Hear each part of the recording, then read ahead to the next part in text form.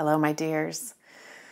This is Annette of AnnetteLeonard.com coming at you today with a cold in addition to the other constellation of illnesses that are usually here with us.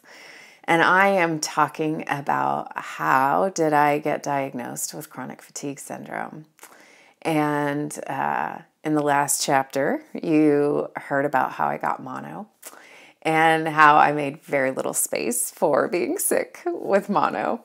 And you can guess about what happened next is that making very little space just didn't do it. So I tried to go back to work after taking a week off, and I could not function. For me, mono was an unrelenting flu-like situation. So fevers, night sweats, swollen glands, headaches, body aches, and then this crippling, like a curtain was drawn kind of fatigue where I could hardly drag myself from bed.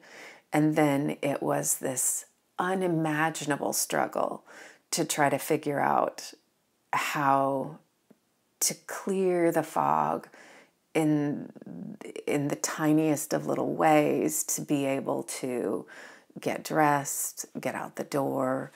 I was completely unsafe at this period of time, driving myself to work.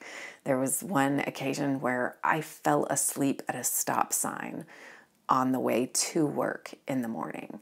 And I was crying, trying to get out of the door each morning. My wife was packing me breakfast and packing me lunch and pushing me out the door. And still I was unable to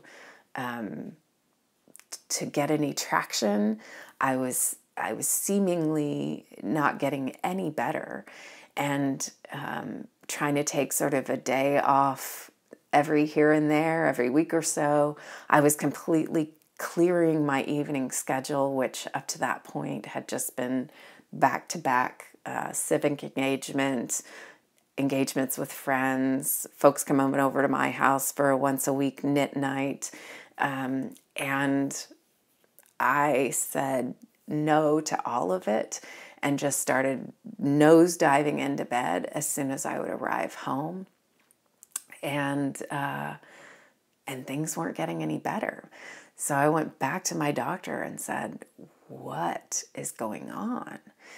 And at that point, she didn't have a lot of good ideas. She believed what was going on for me and started prescribing me things to help give me a little more energy and oomph to make it through the day. So these medications that are a class of things that are prescribed for narcolepsy and things that would artificially provide me some wakefulness that I guess worked a tad bit more than what had been working, allowed me to sort of limp along and continue to eat away at my vacation and sick leave, because those were all one bank for me, and pretend to myself about what kind of dire straits I was in. Yeah. What a wild time that was. To be continued. I'll tell you more in the next segment. Thanks so much for being here. Thank you for your time and energy. I'll look forward to talking again soon. And in the meantime, be well.